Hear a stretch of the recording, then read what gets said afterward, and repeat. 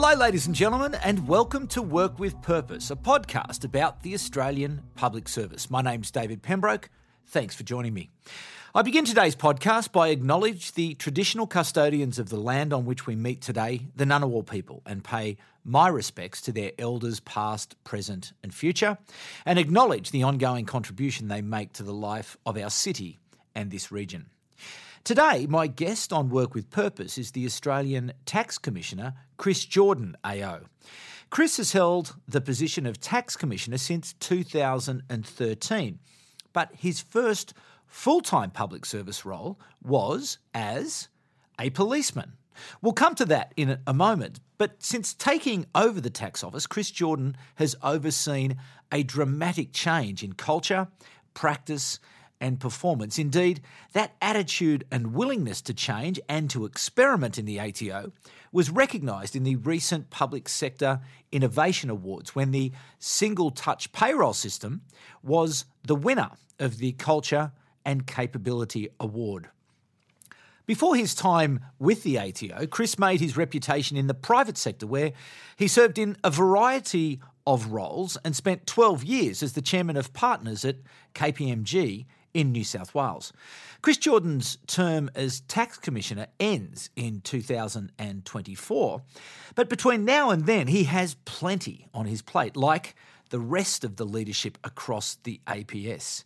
He has had to deal with the challenges of the COVID-19 global pandemic, focused on how the critically important taxation system could be adapted to help smooth the crisis. And that, as we all know, is a long way from over, and particularly this most important role that the ATO will play in the weeks, months, and indeed years ahead.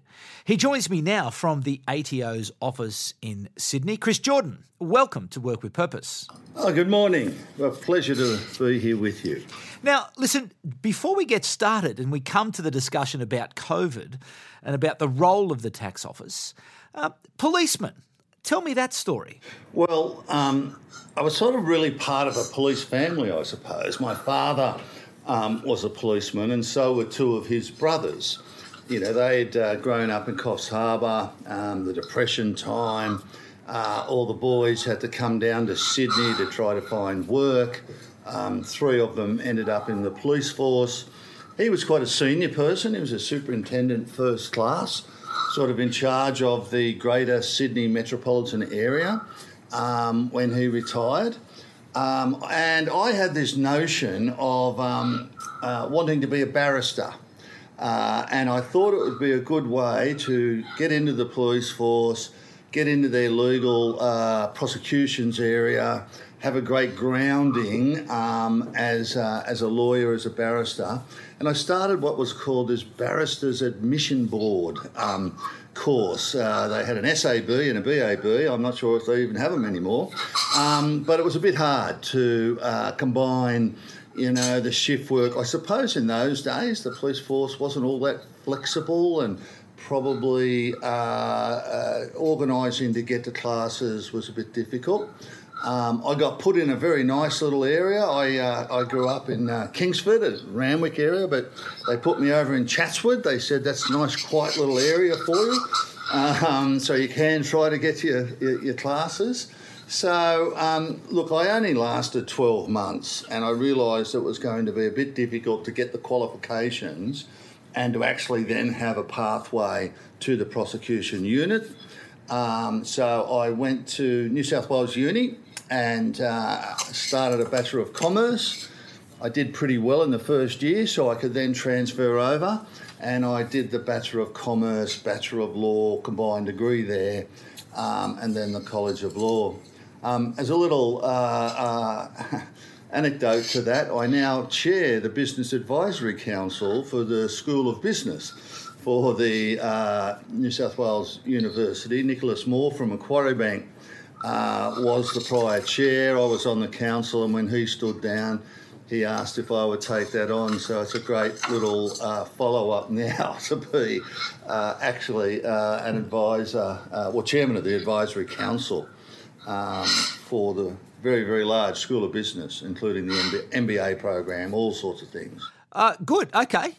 Interestingly enough, in fact, I'm an alumni of the University of New South Wales Business School as well. I did a Bachelor of Commerce way back in the 1980s. So I'm very pleased that you are continuing to supervise the great University of New South Wales. But if I might take you back to that time growing up in a police family and that notion, an ambition to serve, where did you learn growing up in and around that sort of police environment that you felt attracted to public service? Well, look, I was one of seven, so I was number 6 out of 7. My parents owned our own house, but it was very small. I mean, it was basically a 2-bedroom house with a closed-in front veranda. So 7 kids stacked in there meant you had to put up with others and have to deal, be quick at dinner time. I still am a quick eater. People say you really eat quickly. I say yes, I do. So I sort of grew up in a room with 2 double bunks and a chest of drawers, and we weren't poor by any means, but it did make me appreciate a willingness to want to actually do something better. It was just assumed in our family that everyone would go to university.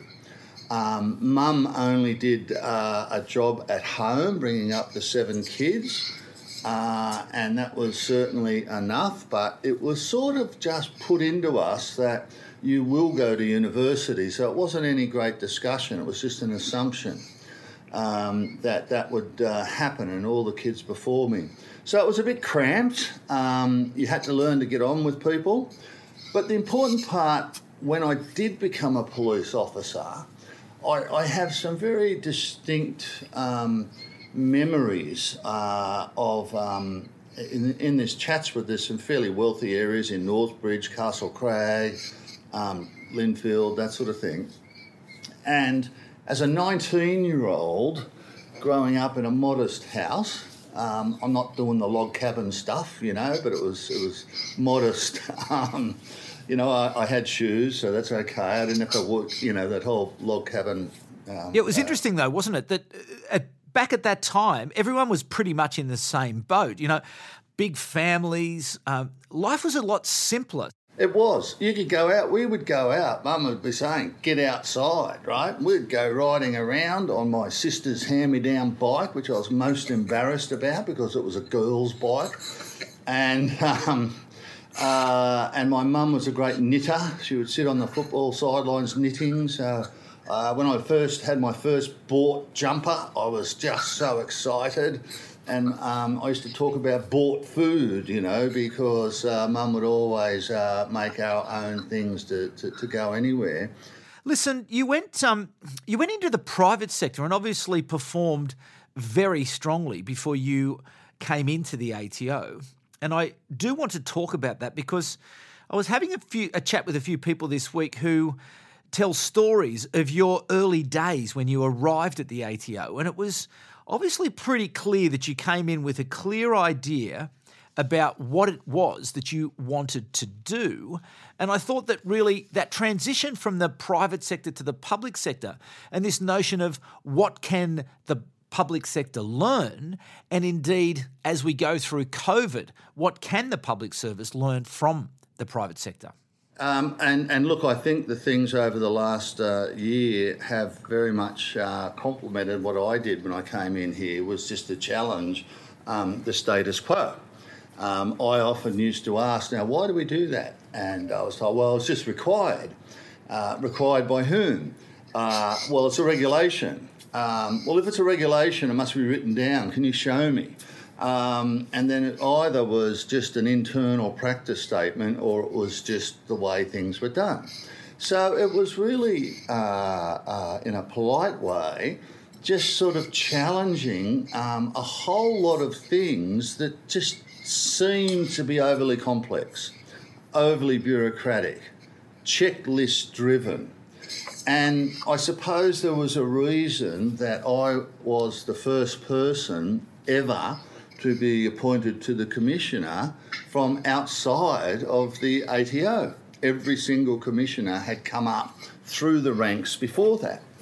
And Martin Parkinson, who was Secretary-Treasury at the time, and Wayne Swan was Treasurer, made it clear to me that they felt that the ATO, whilst it was a great institution, had become a bit insular and a little bit detached from its stakeholders, and that it was very black and white.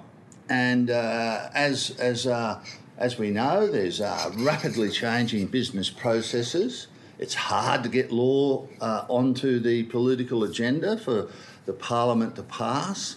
And there was a very technical view of the ATO that sort of lacked a bit of commerciality, and also just bound the people up.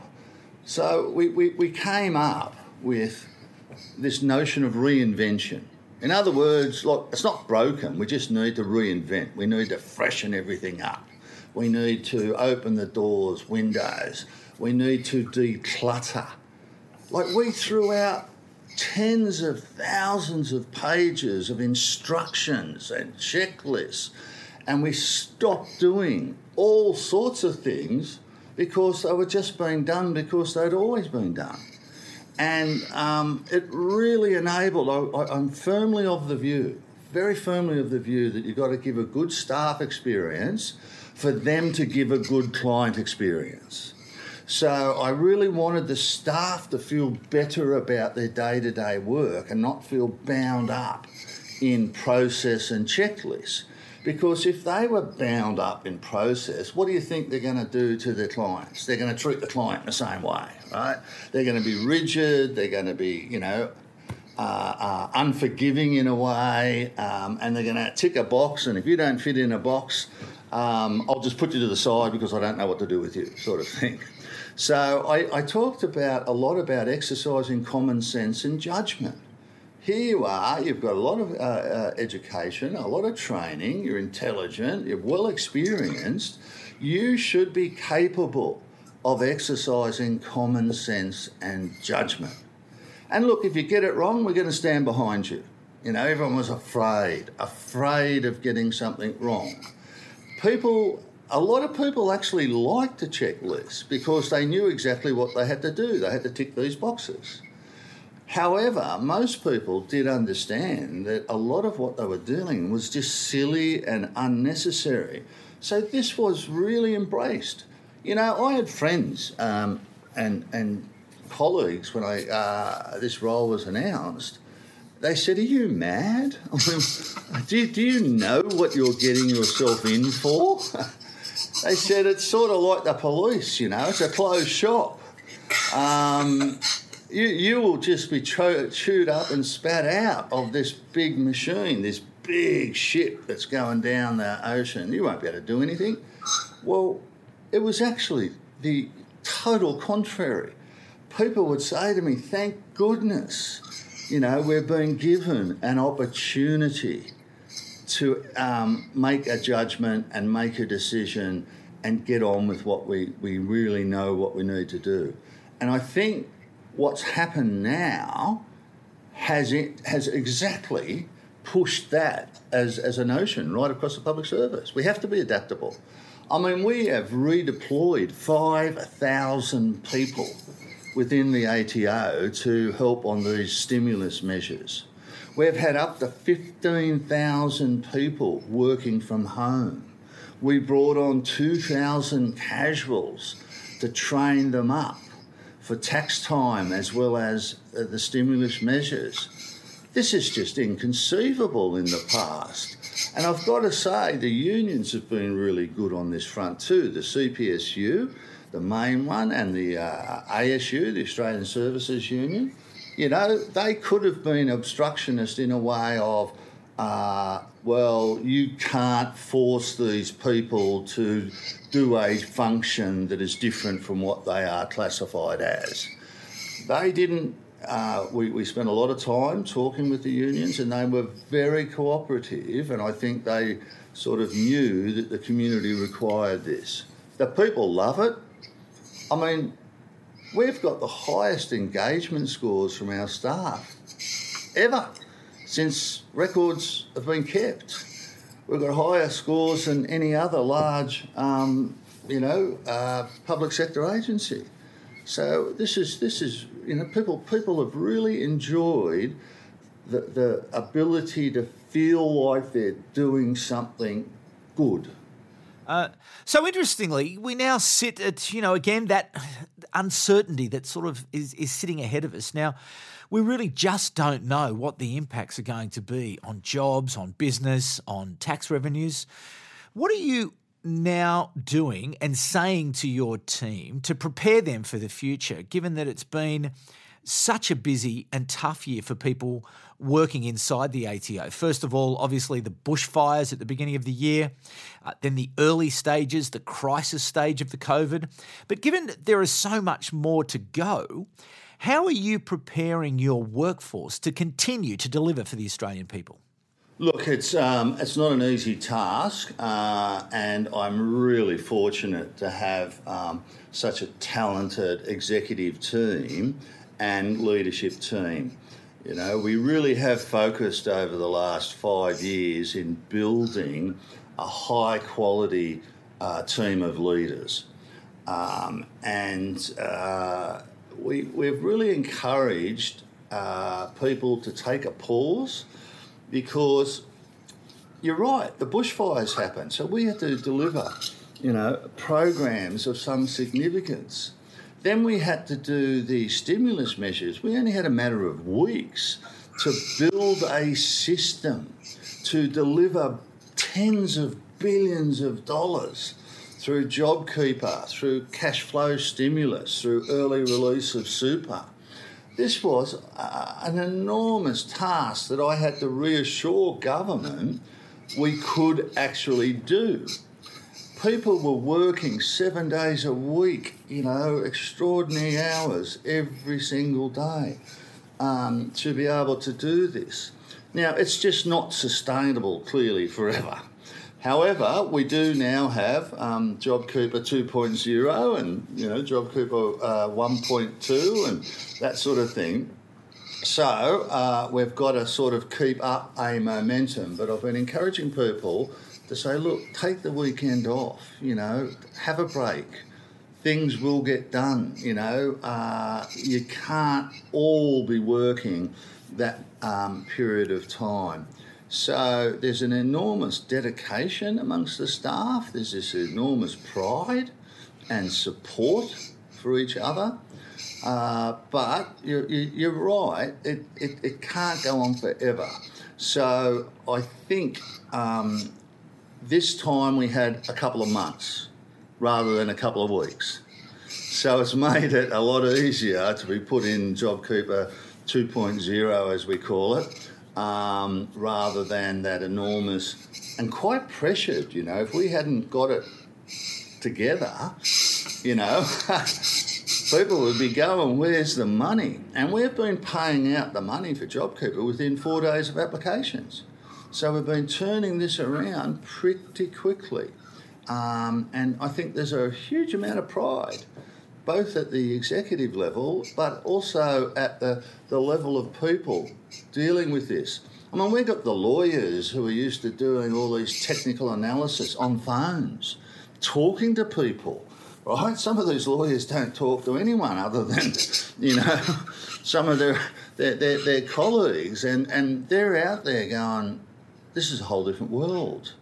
And I can see a huge benefit for our organisation, the ATO, by the empathy that people have given and the understanding of personal difficulties.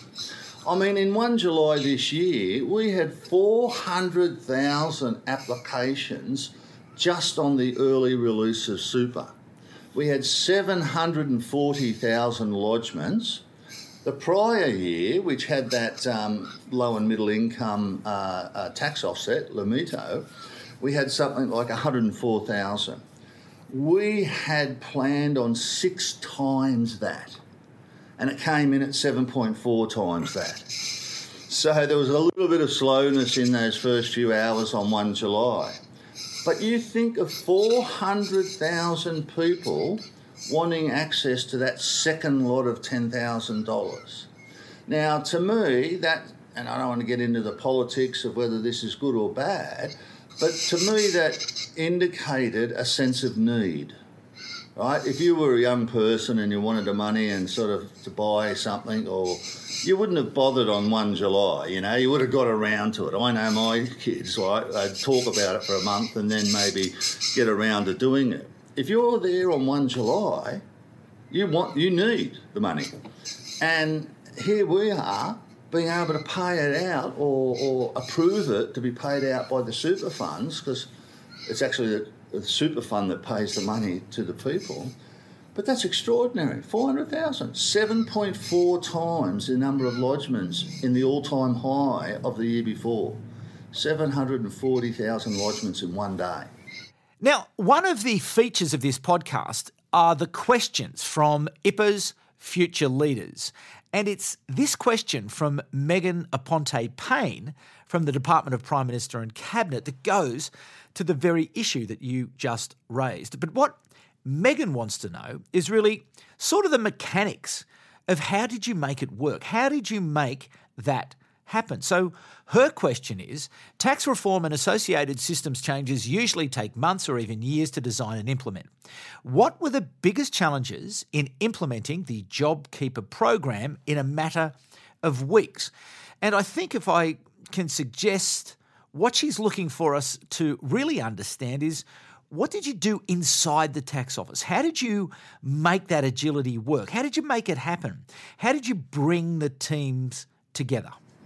Well, I suppose every year we have a similar thing, but on a smaller scale, called tax time. You know, 1 July, the government often makes changes during the year, not just to the rate of tax, but to, deductions or offsets or credits. So we always have to put through significant changes to our system to deal with tax time. So there was an existing process and governance arrangements in place that we could pick up and use, but on a whole of ATO on a much bigger scale. So it was like a massive tax time exercise. And in our organisation, because we have so much of it driven by IT, we have to have very strong governance around who does what and when and how to plan it out. We have very good people at project planning and at using external expertise where required to provide a quality assurance process. So in this case, there was a combination from our client engagement group, the old compliance group, because they had to determine the eligibility and then do any follow-up compliance activities. There was our EST group, our IT group, that had to actually build the system to cope with this. And then there was our service delivery group that had to man the phones to actually answer the queries and to send correspondence out and to send the requests to the Reserve Bank to pay money out, send the money out to employers. So 3 very distinct arms of the ATO had to come together and work as one. And everyone left their egos at the door. There was an absolute knowledge that this was a whole of ATO. You know, it's funny, you mentioned KPMG. As chairman, I used to talk about the whole KPMG, because there used to be tax, audit and consulting, and they'd all go off and do their own thing, with the clients. And here I am over a number of years talking about the one ATO, It's the same thing. And this was a classic example. And our reinvention program allowed us to be able to do this, to give us the flexibility, to give us the cultural, attributes that people needed to be able to say, yes, I know I'm part of a team, I'm willing to do something that I've never done before, I'm willing to get out of my comfort zone because I know it's for the benefit of the one ATO. And that was really the way that we were able to do it. I mean, some of the things like you mentioned the single touch payroll, without that, we couldn't have actually been able to match the employees with the employer's statement. So right there was an inbuilt compliance check because people had put in every payday who they were paying, the tax file number and what they were paying them. And therefore, when they put in their application for employees, well, we could say, yep, we can see you've got 20 employees. You're saying your turnover's dropped by 30%. There you go. You're eligible. That wouldn't have happened. Online services for agents. We got rid of AusKey, which is a really clunky way of authenticating yourself with the ATO. It was clunky because it was attached to your machine. Whatever machine you use to register the AusKey, typically your desktop in an office, you had to use all the time. Now, by doing online services, clearly you could use a smart device, you could use your home device, you could use whatever. Well, thankfully, that was all brought in before this because there would have been a huge issue with tax agents being able to lodge BAS forms and you had to lodge the BAS to get this early, this cash flow stimulus. This one hasn't had much publicity, but, people have been paid billions, tens of billions of dollars to the employer. JobKeeper goes to the employee, but this an early release of super is the super fund paying the member, but this early release, this cash flow boost, again, we couldn't have done because the agents wouldn't have been able to have put the BAS forms in that generated the payment. And I'm a small business owner and I can account for that. I can tell you that it certainly delivered for us and it certainly delivered for businesses that I know, and that was gratefully accepted. Now to a second question from an IPA future leader, and this time it's from Holly Noble from the Department of Finance. And Holly asks you, Commissioner, the ATO has released some great guidelines to streamline the claimable allowances for working from home. What other innovations do you see on the horizon for the ATO as Australians change the way we work to accommodate a more flexible digital world where people work from home and are incorporating new types of business into their lives? Yeah, it's really important to be able to give that help and guidance to people because, people don't want to be there, with receipts and trying to work out, precise figures. We do have an app, the ATO app you can download, and it does have a My Deductions feature to it where you can take a photo of a receipt and you can upload that amount directly into your tax return at year end.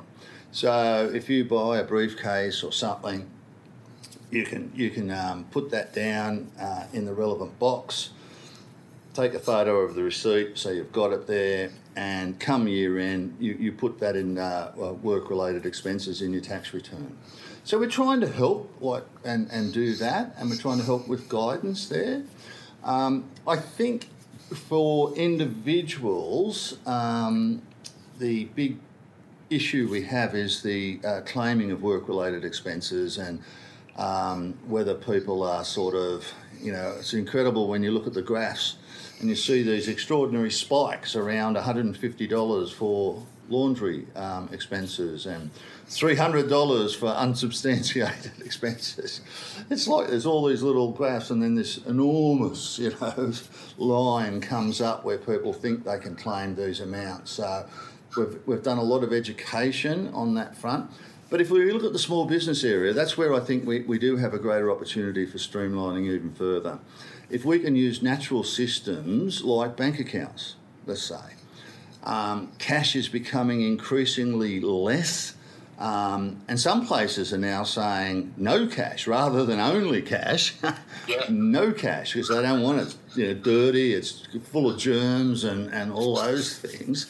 So if we could say, okay, you let your bank know that, give us approval, and we draw down from your bank all the deposits, that's your income, and all the outgoings, as long as you don't take private stuff out of there, are your deductions. Because with these automatic write-offs up to $20,000, $50,000, most small businesses don't spend more than that on any one thing. The most thing they might spend on is a computer or something like that. So we could draw down that each quarter, do your BAS for you, and at the end of the year, you might still want to go to your accountant or tax agent to, true it up and say, okay, well, this is what the tax office has done for 3 quarters. Can you make sure that the overall is to my advantage?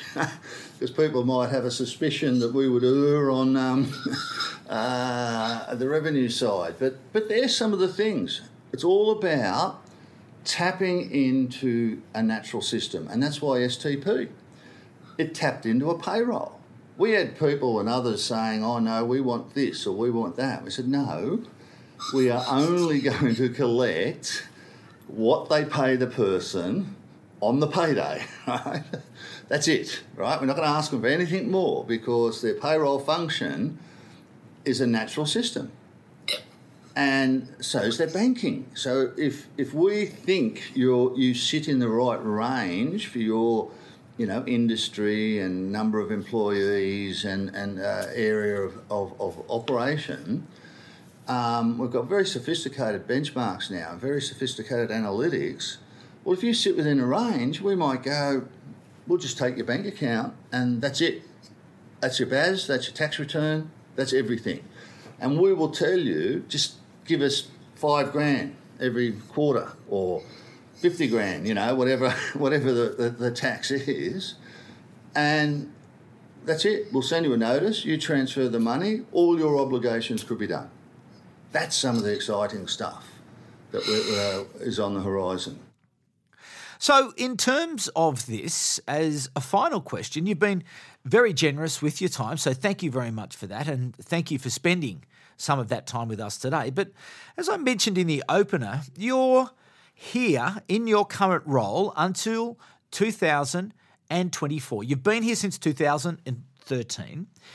When you get to the end of your time as the Tax Commissioner, what would you like people to say about the time Chris Jordan spent as the Tax Commissioner?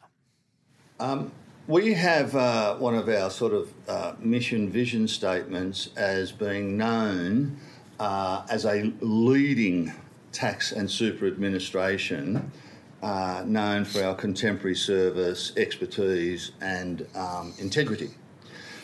When I say leading, I don't mean comparing us against other tax authorities around the world. If we do that, we actually brush up well. And one of the international consulting firms has said that the Australian Taxation Office overall is the best performing tax office in the world, revenue authority in the world. I don't want to compare ourselves to other government departments or agencies. I want to compare the tax office to the best of any large organisation that has a complex client base. And that's the comparison, if people can say, well, against any large organisation, private or public, the tax office actually performs well when measured against that. We will never have people jumping for joy dealing with us, right? We start from a difficult position, right? And our relationship is about me taking money from you. Right? That's it. However, given that starting point, I want people to think when they deal with us that was about as good as I ever would have thought a transaction with the tax office would be. And it's just that, isn't it? It's about simplicity. It's about clarity. You really have to keep things simple. So if you are able to instill that people and that feeling and that sense of empathy, that vast workforce you have there at the ATO will help to get the work done, and you will encourage them in their role to deliver on the big vision that you've set for them. It's as simple as lots of consultants that will charge you a lot of money to make things complex. So stay simple and keep saying it. I've been saying that since about the end of 2013, and I still say it. I want to compare us with the best of anyone in the world, and I want people to think that's about as good as I ever would have expected. Well, Chris Jordan, thank you so much for your time today, but also thank you for your service. And just before I do go, how are you holding up personally? It's obviously a challenging, difficult time, and I'm sure during those 7 days a week, 18 hours a day through the crisis that you would have been front and centre. How are you holding up? Look, I'm really fortunate that I have an extraordinarily good executive. I'm a great delegator. They appreciate being able to get on and deal with their job and not have me interfering all the time. So they're the ones that are probably a little bit more pressured than I am. Excellent. Well, Chris Jordan, thank you so much for your time today, and thanks to you, the audience, for coming back once again. The reaction and the response to Work with Purpose has continued to be just fantastic. And I think the opportunity and the generosity of the APS leadership to give us some of their valuable time each week to share their insights is just as the Commissioner has done today, but I just think it's so valuable for people to hear what the leadership are up to, but also the pride that the leadership has in their people and the way that they continue to work to deliver, because we are a long way from clear of the impact of this wicked virus. Listen, this week you will see promotion, and I hope you do see social media promotion and the links to the program. So if you would be able to share that with your groups, that would be gratefully accepted. If you do have time to rate or review the program, that would be gratefully accepted. It's just important to get that stuff done because it does help us to be discovered. But listen, I think it is important that we do try to get it seen far and wide, because it's the work of people like Chris Jordan and his executive team that we need people to hear and understand what they're doing. So if you could do that, much appreciated. Thanks again to the wonderful team here at IPA, doing a great job leading the APS and helping with the education, and also to the Australian Public Service Commission, because without their ongoing support, this program would not happen. It really is fantastic, and it doesn't happen without them. But for the moment, another great conversation. We'll be back at the same time next week, but for the moment, it's bye for now. Work with Purpose is a production of Content Group in partnership with the Institute of Public Administration Australia and with the support of the Australian Public Service Commission.